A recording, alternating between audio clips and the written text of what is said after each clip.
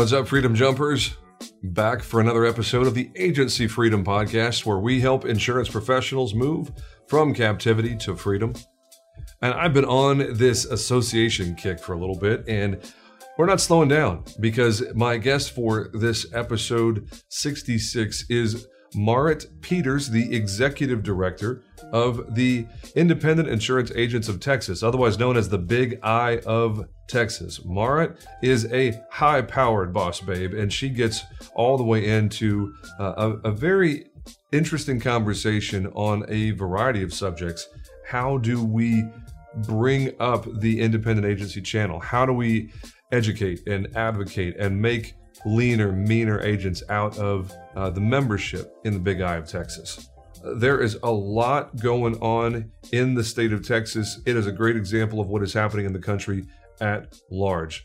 And that is all I'm going to do is as a spoiler for this episode. So thanks for joining us on another episode of AFP. I don't have any ask for you today. I just want to say thanks for being along for the ride. This is a lot of fun. I had no idea when I got started, 70-something episodes ago, if you count the one-offs, that this was going to be as much fun and as engaging as it is. Hopefully, you are finding this to be as enjoyable as I am. And that is it for the lead up. Let's go ahead and hit that bumper and get after episode 66 of the Agency Freedom Podcast with Marit Peters. Let's go. There are two kinds of people in the insurance industry: those who are captive and those who are free. This is the Agency Freedom Podcast. Captivity can go far beyond the companies you represent. It starts between your ears, and its impact is felt in every corner of your business. We're all about helping agency principals and sales professionals reach your maximum potential and flex your freedom. If your goals are big enough, you're going to have to get uncomfortable to be able to reach them. Our team at Riskwell is living this out every single day. This show is where I share our successes, our failures, and everything I learn along the way. We deliver relevant, tactical, and actionable content from industry peers, innovative partners, and a variety of leaders from other business verticals. We're not holding anything back. There's no upsell, no guru pitch, and no fluff. It's time to unshackle yourself from captivity and make your freedom jump with the Agency Freedom Podcast. Let's go. Back for another episode of the Agency Freedom Podcast, and this is going to be an excellent conversation. I am here with none other than Marit Peters, who is the Executive Director of the Big I of Texas, otherwise known as the IIAT, the Independent Insurance Agents of Texas, one of the biggest and baddest chapters in all of the Big I. I'm also tipping my hat to you, North Carolina and New York. Y'all have great chapters as well. Marit, thanks so much for joining us. You bet. Thanks for having me. Happy to be here. Yeah, anytime I get to talk to somebody who's as much a nerd for the practice of this industry of serving your constituents, which for me is my insureds and my channel partners, and for you is the practitioners in the industry, companies like Riskwell and thousands of other people represented by about, what did you say, like 1,200 agencies are members of IIAT? That's about right. Yep, and probably 20 or 30,000 agents themselves across the board. So nice composition we've got. That is fantastic. That has got to feel amazing for you to know when you get up in the morning, the work that you and your colleagues do at the association have, direct impact on thousands and thousands of your peers in the industry, and indirect impact on, probably 20 million people across the state of Texas. I have to think, there's roughly 30 million people in the state of Texas, maybe not 20 million, let's call it half, 15 million people represented by somebody in the independent agency channel. That's a lot of impact that you and your colleagues have. Absolutely. And one of the things that I'm always, when people ask me, why do you work in insurance with independent agents? I always go back to, I've had an opportunity to work in lots of different industries, but I always think of independent agents as being so gracious in their communities, dealing with times of need, serving on boards, serving in their school districts, serving on, all sorts of councils and so forth for cities. And so I think the industry really touches so many people. And if we can help them be better, they can be truly heroes in their own space, whether they're clients or communities, and making things, a better place to be. And so we take it very seriously. No, I love it. This conversation, and I had to be thoughtful about how I use our time together, because you and I could go in 10 different directions and have an engaging conversation that our Freedom Jumpers audience would probably find engaging and useful. So we're going to talk about three things. First, I want to hear your story, your journey in your career path and in the industry and in association world, because I think there's a lot that we can learn from you and your experiences in getting to the point where you're at. And then I want to talk about the association world, IIAT, the big I, advocacy, the things that you all do day in and day out. I'd love to get into some of that and the why and the how of your organization. And then open up the scope at the end of the conversation, even a little bit more, and just talk shop about the state of the industry and get your opinion on how we overcome some of these challenges, regulatory and distribution, some of the things that, whatever, other than those things, maybe something you want to bring up that I haven't even thought of from the conversations you have with your constituents, and really just give your perspective on how we can all work together to create an even better experience for the insured, for the policyholder. So I'll ask you the first one, just hand you the mic. What is the Marit Peters professional saga? Like, catch us up. How'd you get to where you are right now?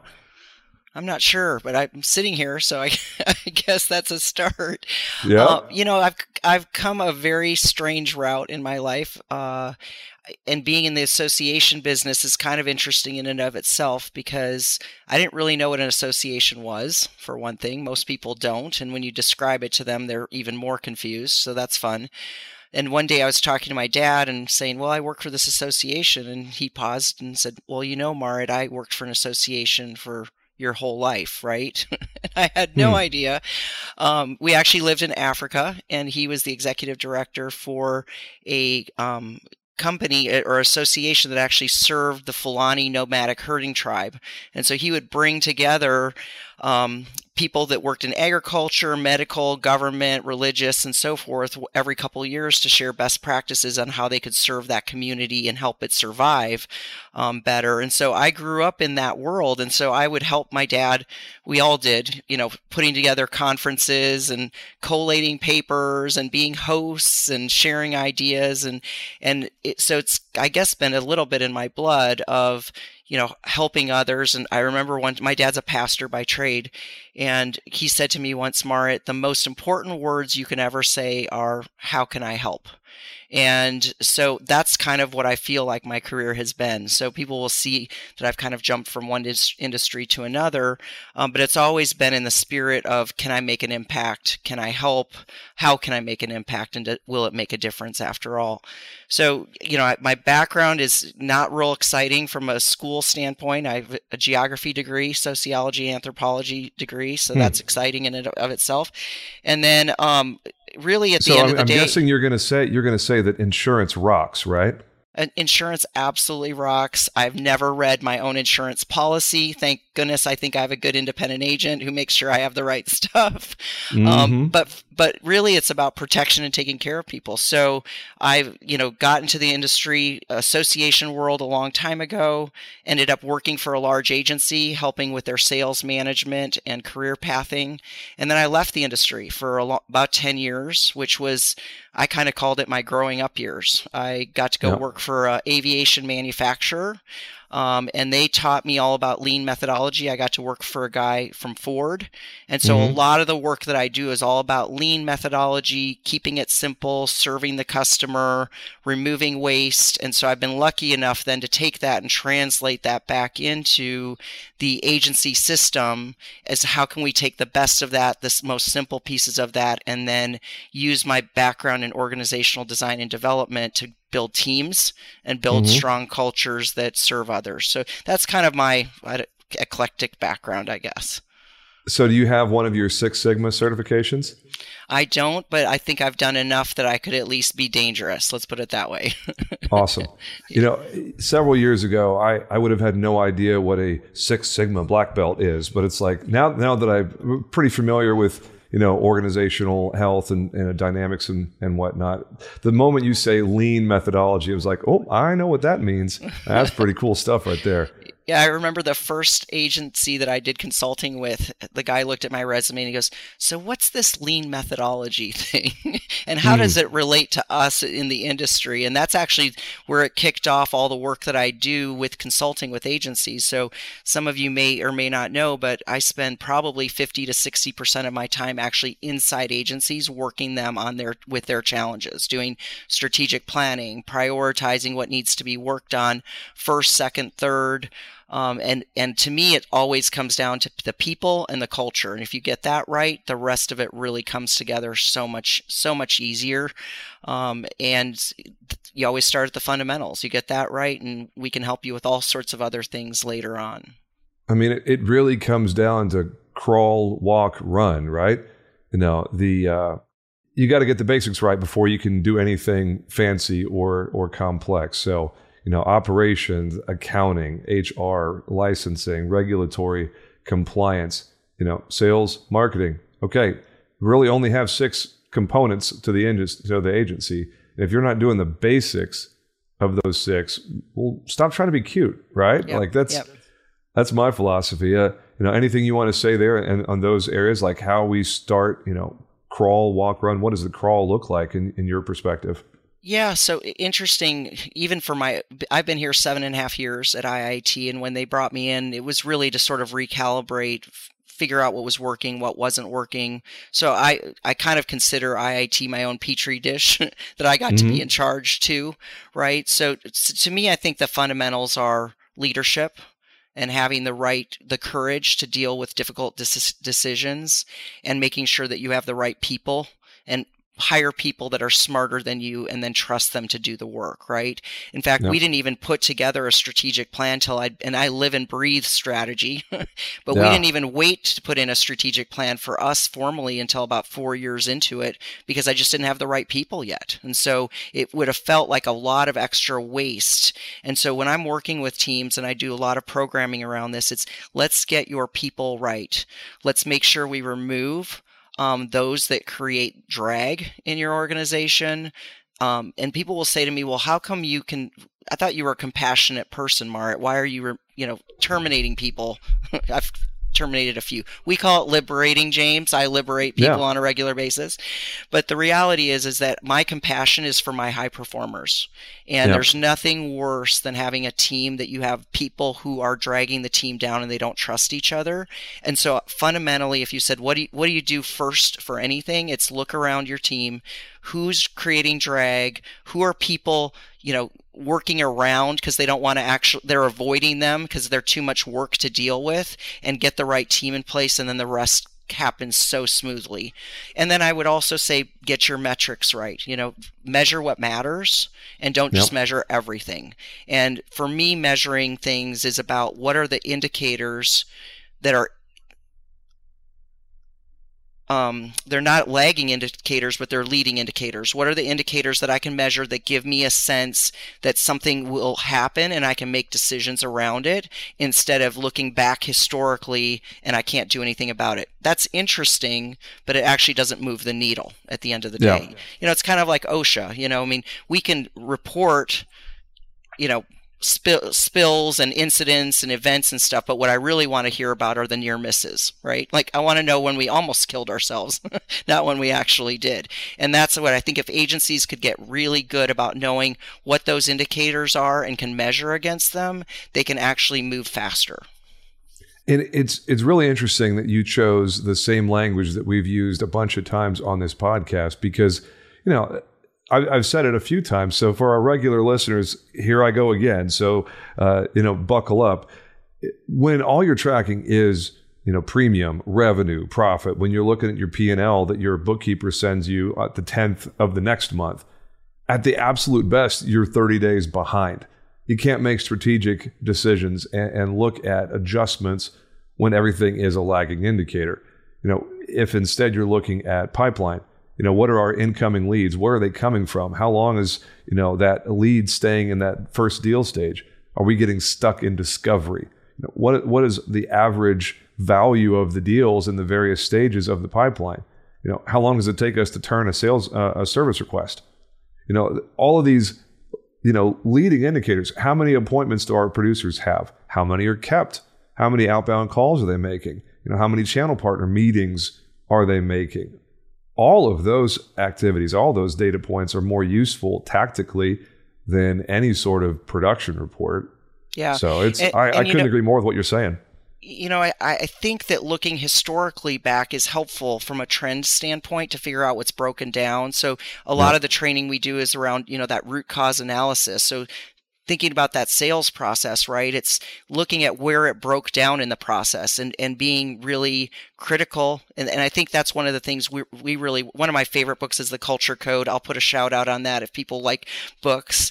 But it makes you do these after action reviews and figuring out what didn't work, right? And so I love sitting down with the sales team and saying, fine, let's take all the clients you didn't sell, didn't write this year that you quoted or created proposals for, and let's figure out why and when it broke down in the process and see if we can find the trends so that we don't repeat ourselves. And I'll use an example of an agency that I was working with. We had this one guy that had 1 million at-bats, but not closing anything, maybe a 20% close ratio. Well, we basically uncovered that he was great at convincing people that he should get in the door, but never got the right people and didn't know the decision-making process and didn't have qualified decision makers in the room. He was getting around to everybody else. So very, very persuasive in that regard, but and so you're wasting all this time with staff time and his time. Like, why don't we shore that up, make sure that before you even move forward, these critical qualifying things are done, and then your chances of closing are probably 80%. Let's work on that. So I do believe in the study of things and understanding what worked and didn't work, but to your point, tactical decision-making day to day, getting those right metrics that you can see quickly and know when you've got to turn can really make a big difference. So right people, right seats is a thing that my team hears me talk about a lot. That was the first component of things that you talked about, and then know thy numbers, as the saying goes. And I would just say leadership, I think, is key, right? So when people complain to me about this person's doing this or that, and to me, it always points back to management. So it's being really clear about what's expected, holding people accountable. And once you have the right team, you don't have to do that, right? There's not a lot. You should spend zero time. One of the things I'll ask in a management training is, how much time are you spending on drama versus productivity?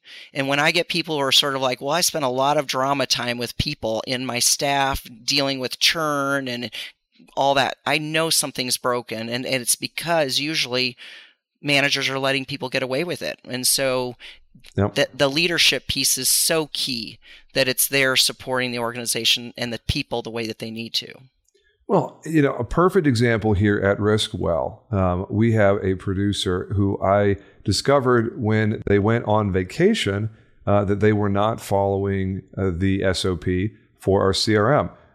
One of the things that I had asked them to do a few weeks ago, a couple of months ago now, when I discovered that they weren't using the CRM at all, that they were using their own little spreadsheet that they had built, they weren't putting stuff in correctly. It was like, hey, we really need you to be using the CRM. You got to put notes in there when you talk to somebody, literally just a couple of sentences. Spoke to the insured about such and such. Next steps are such and such. Done. Move on.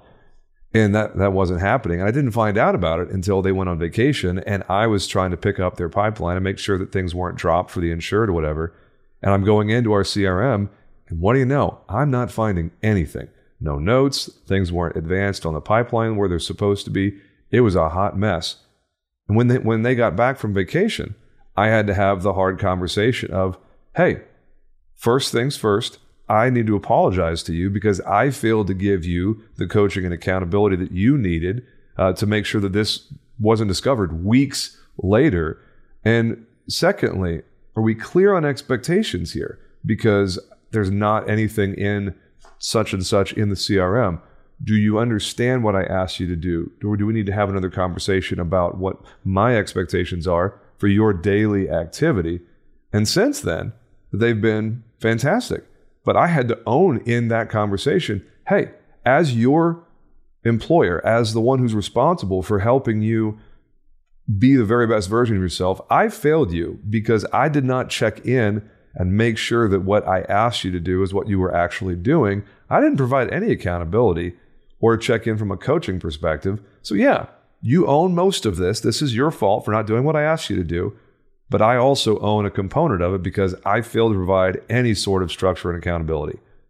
And they were like, "Oh, thanks for that. I appreciate, the way that you're handling this and not just being like, hey, jackass," because that's not productive. No. It's always interesting to me when you're sitting down with people to have conversations. I always, like to think, what's the ultimate outcome I really want from this? That creates a very different path of the conversation. But one of the questions I always ask myself is, what did I do to contribute to the situation, right? Whether I avoided something. I talk about the fact that when you feel resentment about a situation with an employee or a split spouse or, whatever, it's almost always ingrained in guilt that you didn't do something and now you're pissed, right? You're like, now I'm really irritated, but I realize that part of the situation is I am guilty of something, therefore now I feel resentful about what's occurring in the scenario. And I think if people can get that, it actually lets go of a lot of things. And that vulnerability of saying, I've contributed to this as well. Let's work through it and move forward, puts the defense down and gets people moving into the place you want them to be anyway. I always like starting with ownership as the leader. It's like before I say anything of an accountability, of a coaching perspective, just like Jocko Willink from the book Extreme Ownership, which is one of my very favorites. As the leader, you have to own first and hold accountable second. Yep. And those 4 questions that we always carry into our conversations, really every conversation with an insured, a channel partner, or whatever. It's literally on the computer monitors of most of my team is, hey, remember these 4 questions. What do I already know? What do I need to know? What is currently unknown that I really need to know? What is the desired outcome of this engagement, this conversation? And what is the next steps that need to happen? And those 4 those 4 questions, if you're bringing that into every conversation, I think, especially we as leaders, you and I both, and every single one of our listeners, those 4 questions are front of your mind. You're going to approach conversations a little bit differently. Yep. And you're probably not going to go off half-cocked and blow steam at somebody. True.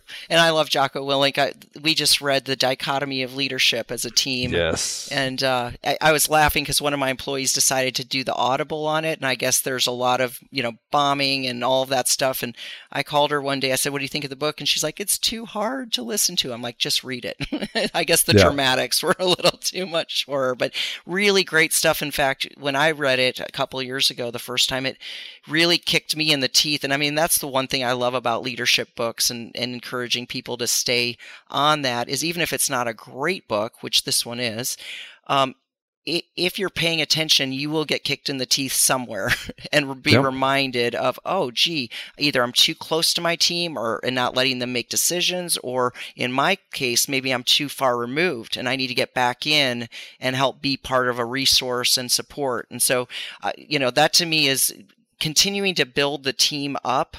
And I read in the book, How Successful People Lead, John Maxwell, he actually refers to employees, their assets. Of course, we talk about that, right? And on a balance sheet, our assets are usually our technology and so forth, and they depreciate over time. And so he actually refers to, with employees, let's appreciate them over time, which is actually helping them develop, get better and stronger, and continue to upgrade them so that there's a stronger team at the end of the day, not the same team you had, or it is depreciating because of negligence, so to speak, because you're not purposeful in driving growth. I love that you brought up the dichotomy of leadership, and it is so inspiring for me when we talk about leadership. It's let's learn from people that are operating at a higher level or with higher stakes than where we are. You want to talk about the difficulties of leading an insurance agency, leading a team of industry professionals. Think about how it must be when the people you're leading are Navy SEALs. Yeah. The people that you're leading are themselves extremely high caliber professionals that have completed all the Navy SEAL qualifications and are themselves leaders. Like Jocko Willink, Leif Babin, like all of those folks, I will read anything they put out because they're leaders of leaders. That is just absolutely incredible stuff there. Yeah, I love they're it. amazing. His podcast too is fantastic, by the way. I don't know if you've heard any of his podcasts. I've heard a couple. I need to get better about listening to podcasts. My commute, luckily, is too short that I don't tend to jump in. But sometimes I think if I had a longer commute, I'd probably be smarter. One of the best decisions I ever made was capturing my windshield time and doing something productive. People talk about current events or sports talk radio or whatever. I'm just like, I have no idea. I don't listen to the radio ever. It's either Audible or it's a podcast, one of the two. I'm a lot happier now that I think about it, not being aware of what's going on in the mainstream media. It's true. I tell my husband, can you just turn it off? You're swearing at things before 8 a.m. in the morning. Just turn it off. You'll be a happier guy. Absolutely. He's not swearing at me, just so you know. I'm sure he does. But well, there's plenty on the TV that's worth swearing at. Let's be honest. True. No, I'm sitting here, without making any political statement, I see this stuff coming out of the government. It's like, you're trying to change the definition of recession. Like, you realize that, right? Like, oh, we're not in a recession. We changed the definition. It's no longer a recession. It was like, well, it's been the definition for decades. We're currently in that. GDP has shrunk 2 quarters in a row. That, my friends, is a recession. Yes. No, it's like, no, it's not. We changed the definition. I'm like, facepalm. Like, you can't change the rules just because you don't like how things are going. Well, evidently you can, right? Yeah. I would be frustrated with that kind of behavior regardless of who's sitting in the White House. Hey, Freedom Jumper, are you looking to take your business to the next level? Who isn't, right? Write more business and see your agency succeed with NBS. At Nationwide Brokerage Solutions, they understand the challenges local agents face in the constantly changing marketplace. That's why they offer a wide array of personal and commercial markets and policy options to help you meet the needs of your customers, no matter how unique or outlandish they may be. With a team of experienced and dedicated professionals that provide you with the support and guidance you need to see your agency succeed, Nationwide Brokerage Solutions is here to support you every step of the way. Don't just survive in the competitive insurance industry. Thrive with Nationwide Brokerage Solutions. Get started today. Learn more at nbsbrokerage.com. So anyways, I always promise I'm not going to get off into political things. So I'm just going to change the subject there. Let's pivot back to IIAT. I would love to hear about what you and your team are really focused on this year in 2022. Maybe give us some big picture stuff of the why and the how of the Big I here in Texas. Yeah, so at the end of the day, what we're really trying to do is make sure that the independent agency channel is healthy. That's really our vision, is that it's a sustainable channel, and that the independent agents actually bring value to their stakeholders, whether it's the consumer, the insured, our clients, whether it's carriers, whether it's vendors, and so forth, right? But making sure that the entire system is healthy, which I think makes us fundamentally unique from other trade associations at times, because we're not just looking. In fact, when we go in and work on regulatory things, we're always trying to make sure it's a healthy balance of what the laws are, not just agent focused 100%, right? Or just carrier or whatever it looks like. So we're trying to look at making sure that the system stays viable and relevant.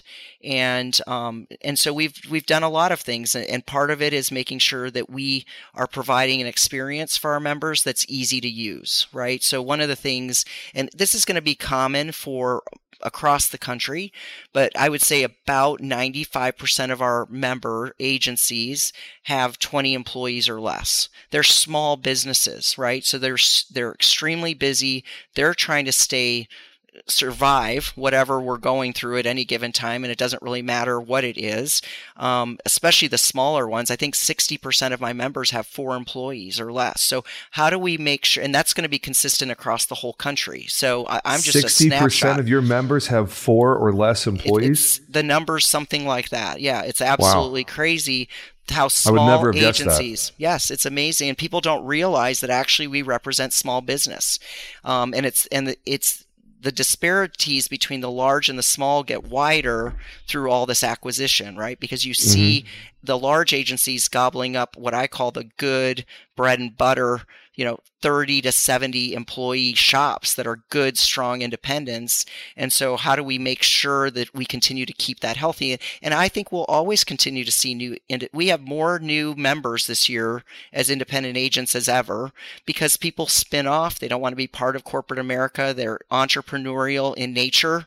And so making sure that we're always focused on keeping resources available, easy to use, at a level that's actionable. In fact, we're about to roll out a conference. We're calling it the Agency Management Forum in October, and it's the how-to conference. Every session starts with how to do this, how to do that. And it's interesting. We have an employee that joined us about a year ago on our consulting team for business consulting, and her eyes have been great for us because she was an owner of a small agency, about 10 employees, and she would look at some of the content we were putting out and say, well, that's interesting. It's academic somewhat, but it's not actionable. I don't know what to do with that information. So how do we make sure that whatever we produce, somebody can look at and say, I can do something with it. And one of our core values, which is really important to us, is integrity.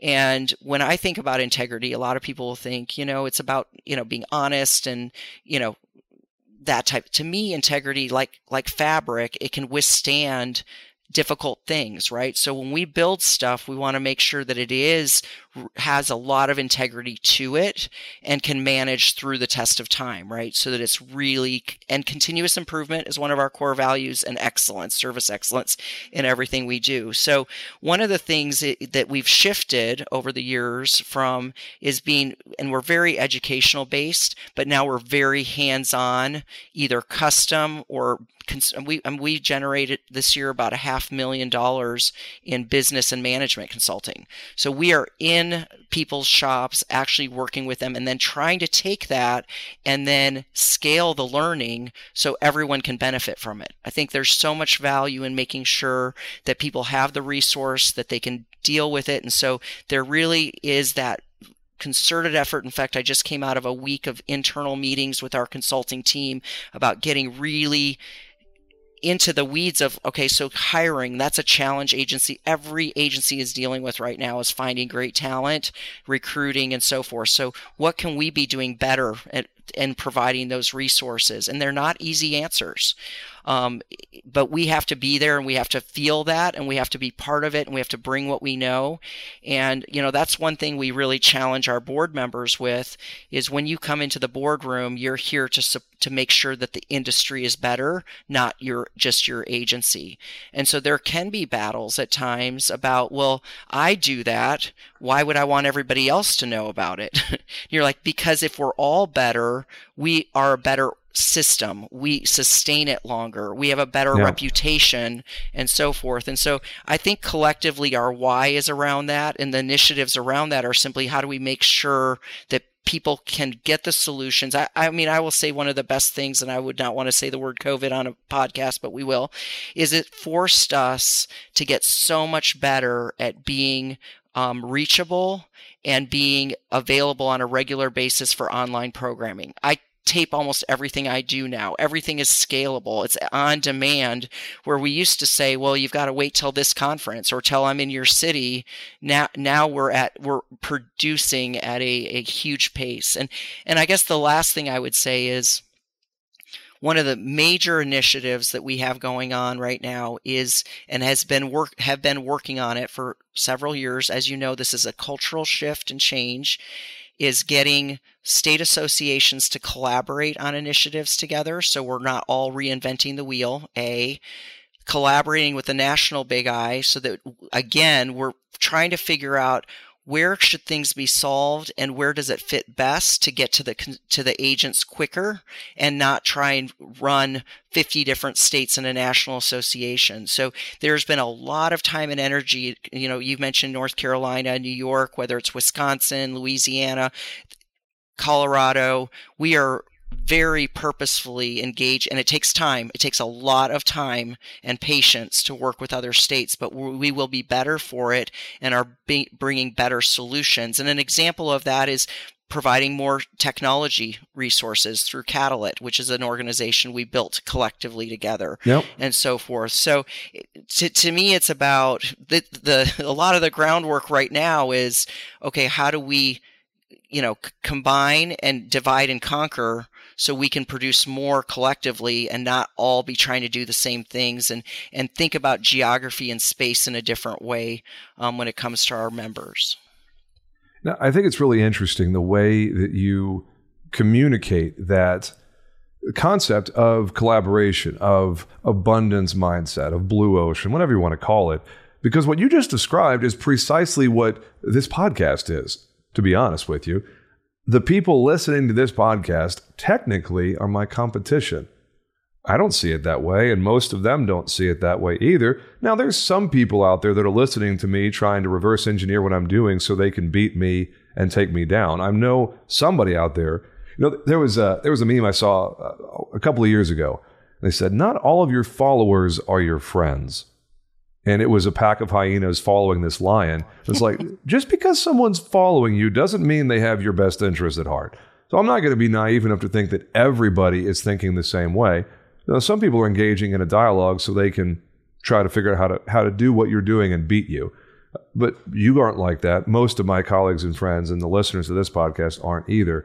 I love the similarity between Texas working with these other states, the states you just mentioned, Colorado and Louisiana and North Carolina, et cetera, because that is exactly what the agents that are forward thinking are doing. They're realizing, hey, you know what? There's so much business out there that I can have all the new business that I want. I can retain all the clients that I could possibly help. And there are literally millions of clients out there.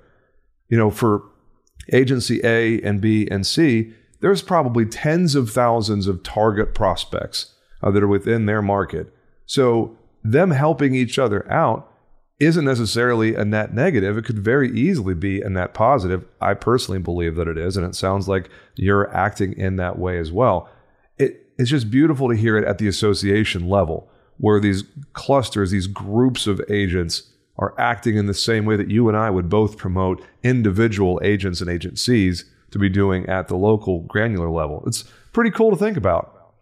Yeah, and I think the thing too is that, and I came from a smaller state. I worked in the New Mexico Association for a couple of years, really doing mostly consulting with agents there and developing leadership programs and so forth. But what I find is I'm lucky enough to work for one of the largest states with great resources available to us.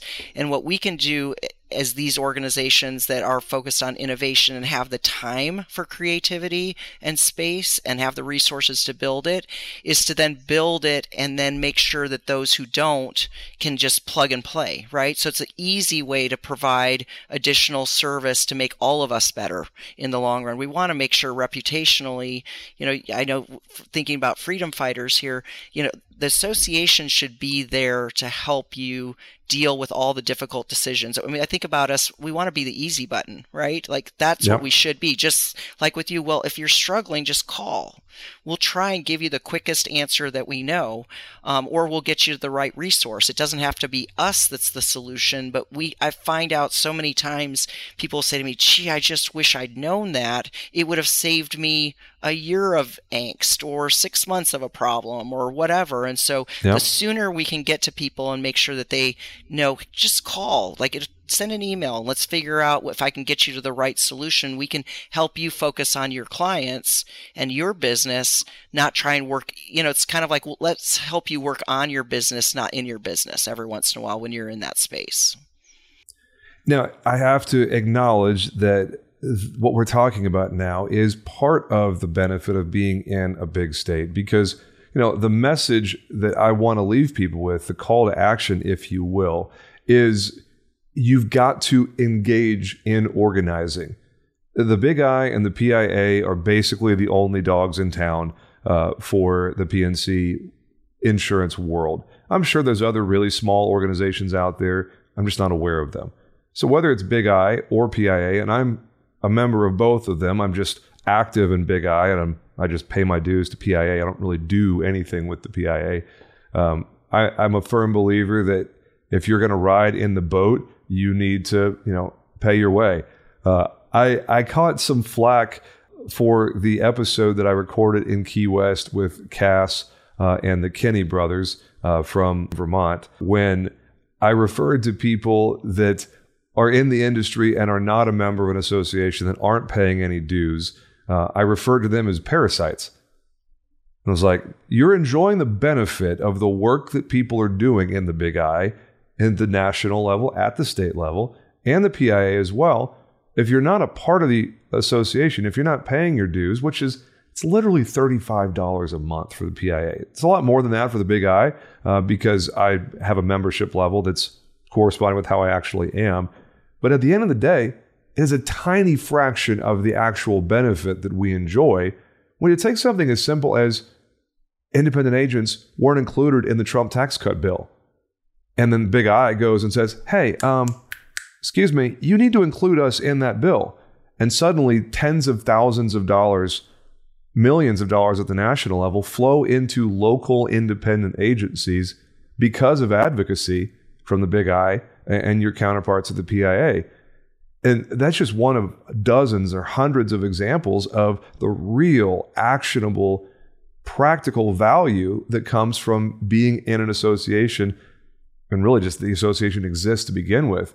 We haven't even started talking about advocacy at the state house, houses of government and federal stuff. I know that's a really big part of what your association does. Do you want to touch on that at all, or? Yeah, I will, and I appreciate you bringing up the topic about participating and being part of an association, because one of the sad byproducts of acquisitions of some of these members is, when someone's an agency member, very often they feel a responsibility to contribute to the state and the national PACs, right? And yep.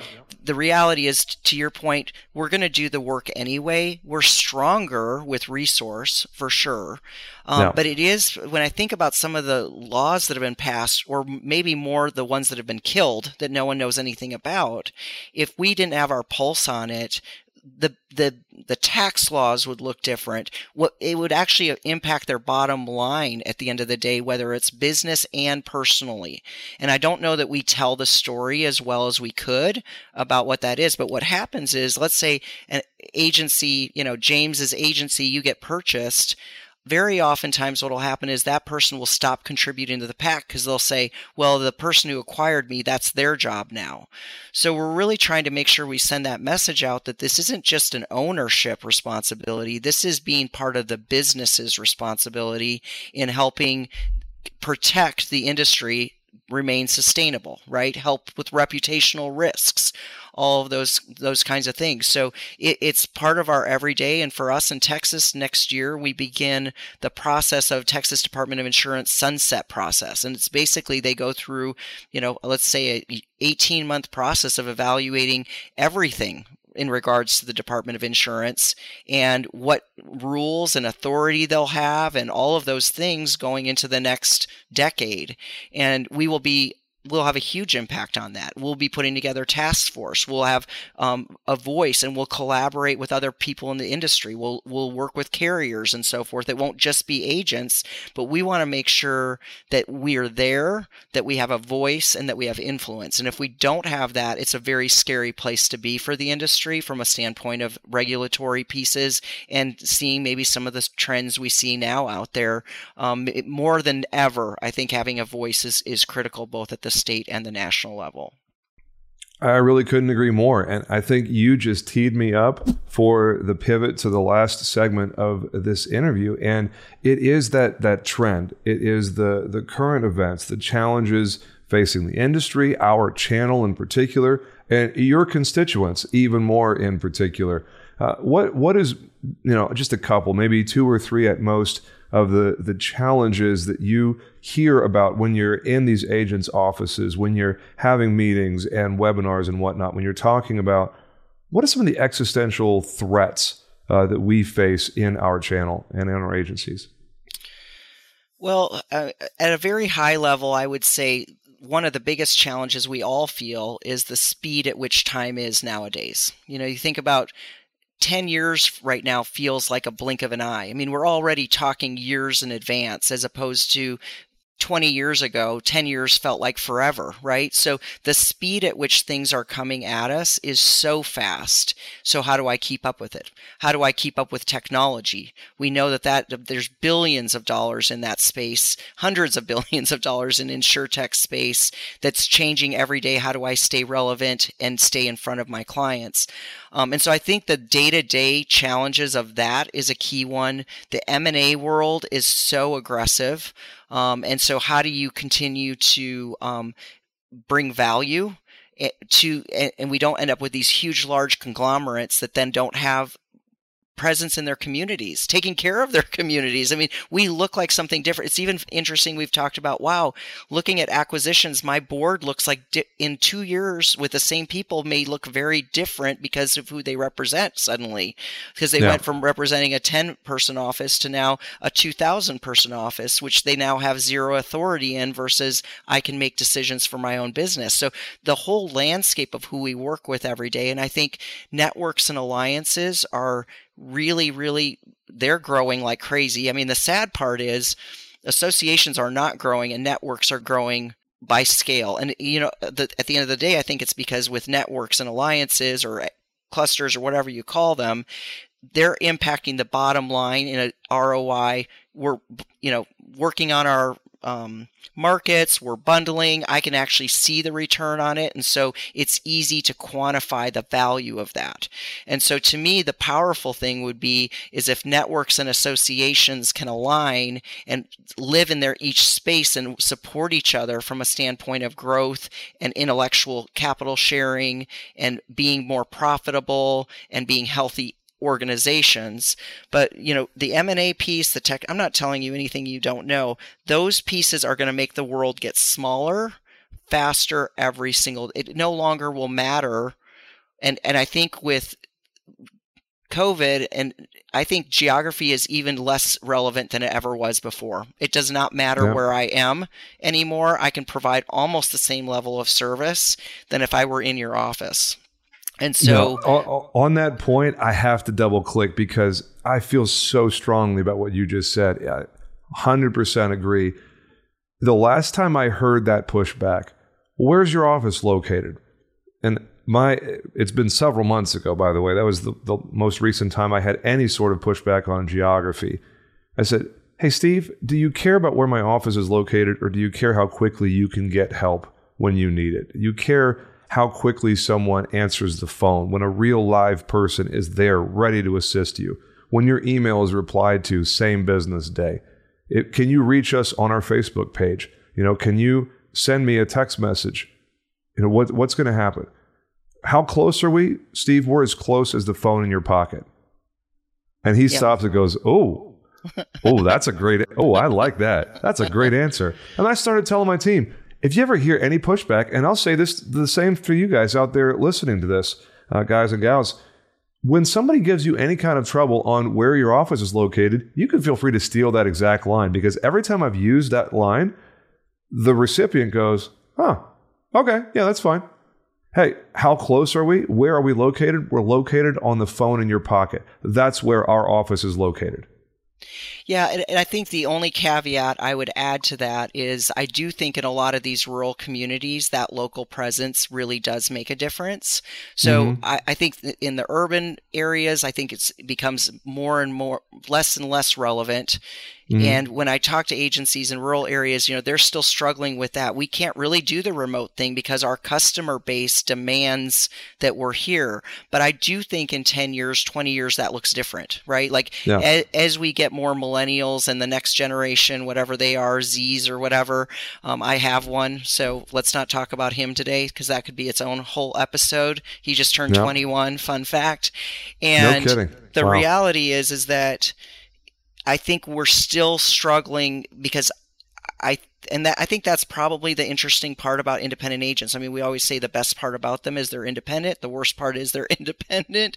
You can feel pretty alone, but you really have to pay attention to the demands of your customers, and those customers' demands are going to change highly. So as agents, paying attention, it's like for us, it's really important to me that we're part of the success of our young agents.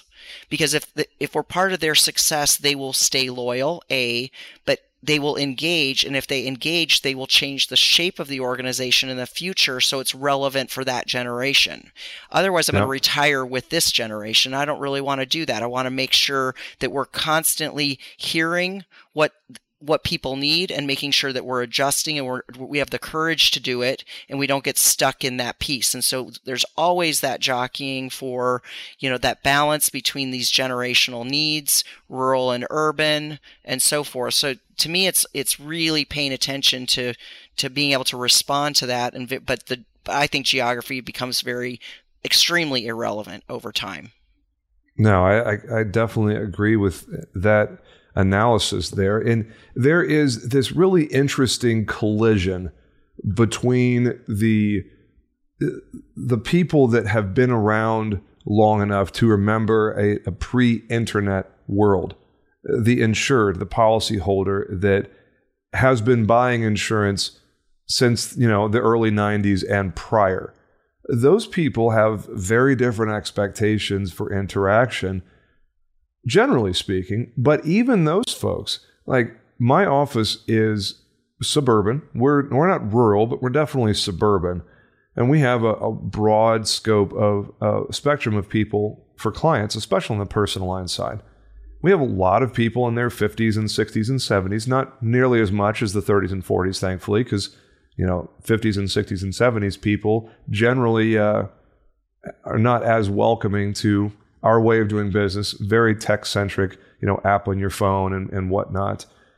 But we have had one in-person guest this year. One. And we're open. We're not telling people, don't come to our office.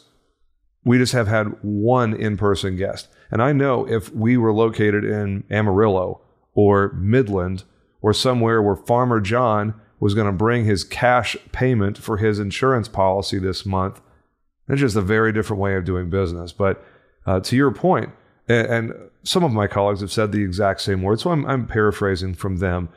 What we have to do moving forward, all of us in the independent channel, is find the best way to optimize the intersection of human interaction and technology.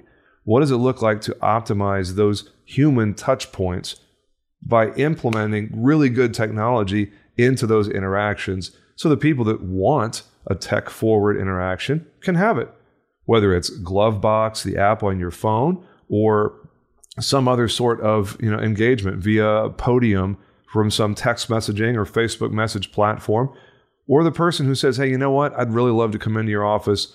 Can we sit across the desk and shake hands and have an old-fashioned interaction? Okay, cool. Yeah, we're available for that. Yeah, that the people that are existing like at home or in an executive suite where they literally never get face-to-face with their client, I don't know about that. Yeah. For some, for the 22, for your son, probably works just fine. He'd like to receive his insurance from a TikTok message. But a lot of folks don't operate like that and probably never will. Yeah, that modern experience, I think, is really key. There's an organization out there called SALT that is, I don't know if you've heard of it, but they're really trying to create that modern experience that people are looking for in the personal line space, right? I was laughing at when you were talking there for a minute because I wish I had a video of the interaction because it is such a great example. It's almost like looking back now, I'm like, that's exactly what's happened in our world. When I first got here, I got our whole team together and I was putting them through a visioning exercise. Like if we're sitting here 10 years from today, what I did was worked on, what's the archetype that we're going to be, right? If you're a rebel, what does that look like? If I'm a caregiver, what does that look like? And so we chose 3 different models, and I had them actually write out, which could be fun for any agency to do. What would be the title of a newspaper if in 10 years from now, if that was the trajectory we went on, right? And what would you have done as an organization? What would they say about you at that point? And I didn't mean to do it, but I ended up having 2 very veteran people in the team and 2 early 20-year-olds on the team. And so we put them in subgroups and they're all working on it. And I was watching this one group, and the older people were talking about how, this industry just hasn't really changed. It's not going to change that much in 10 years. And they're just kind of plodding through. And I'm not trying to say they weren't aware.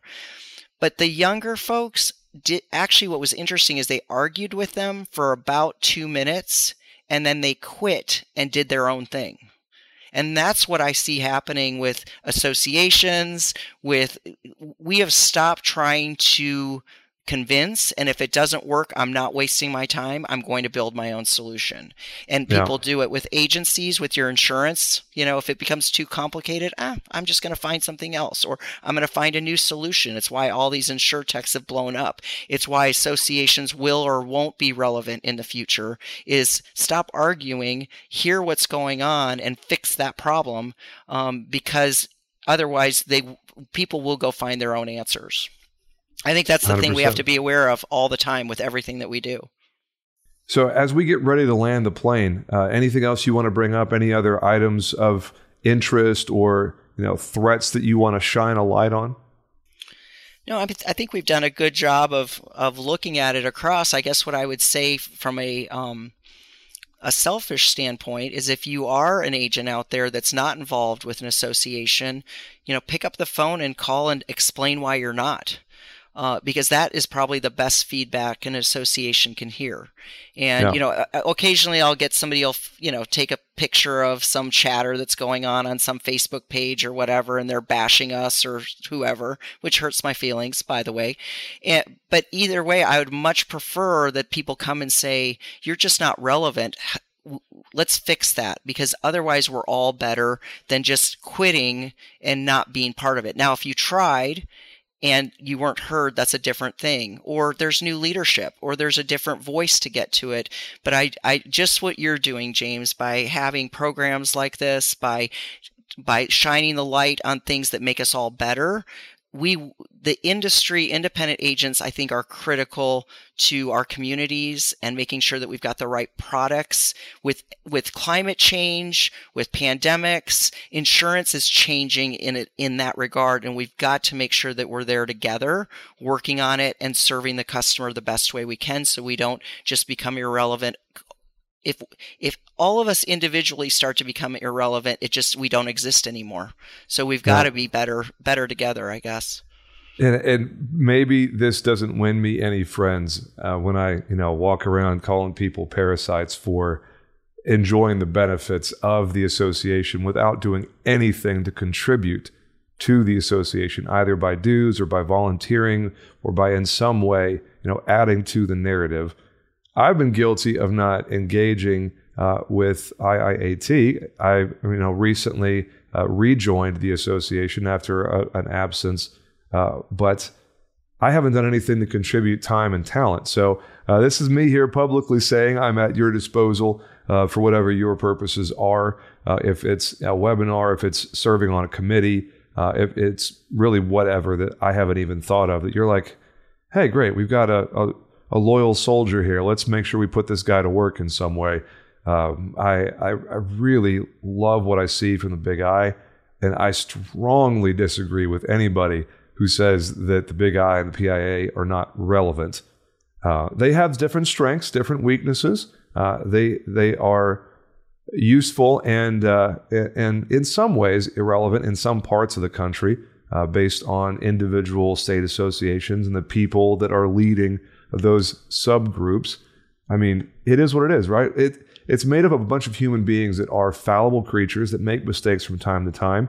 They need to eat, need to sleep, have lives of their own. And, most of the people that are involved have agencies of their own too. So if out there in listener land, if you're of the persuasion that the Big I and other trade associations in our industry are irrelevant, well, what's the best way to make them better? Why don't you lean in and do something about it? You know, I was talking to somebody on Facebook just a week or two ago. It was like, any coward can sit behind a keyboard and take shots.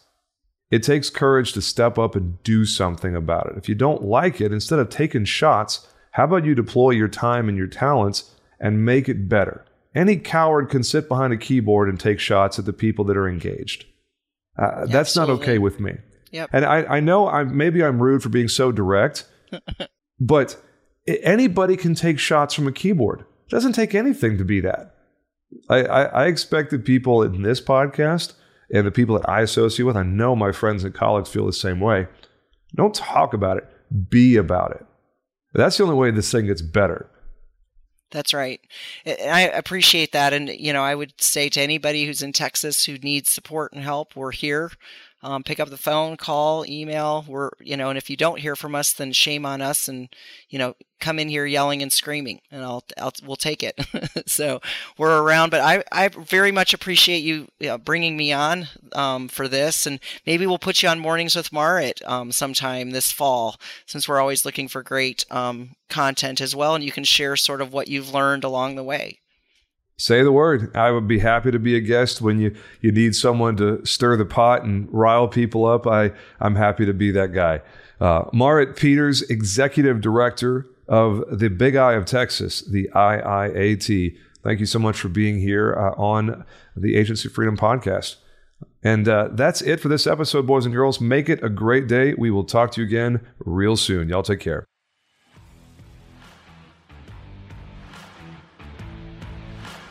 Thanks for listening to the Agency Freedom Podcast. Please subscribe to AFP on your favorite platform to get automatic updates with every new episode and help other people find us. If you like what you hear, please drop us a review and tell the world what you like best. Most importantly, please share AFP with someone you know who is still in captivity. They'll thank you later. Visit our website at agencyfreedom.com to get access to exclusive content and announcements. Join our community on Facebook by typing in Agency Freedom in the search bar. Send your questions, comments, guest recommendations, and favorite grilling recipes to us at podcast@agencyfreedom.com. This is the Agency Freedom Podcast, where we help insurance professionals move from captivity to freedom. Until next time, let's go.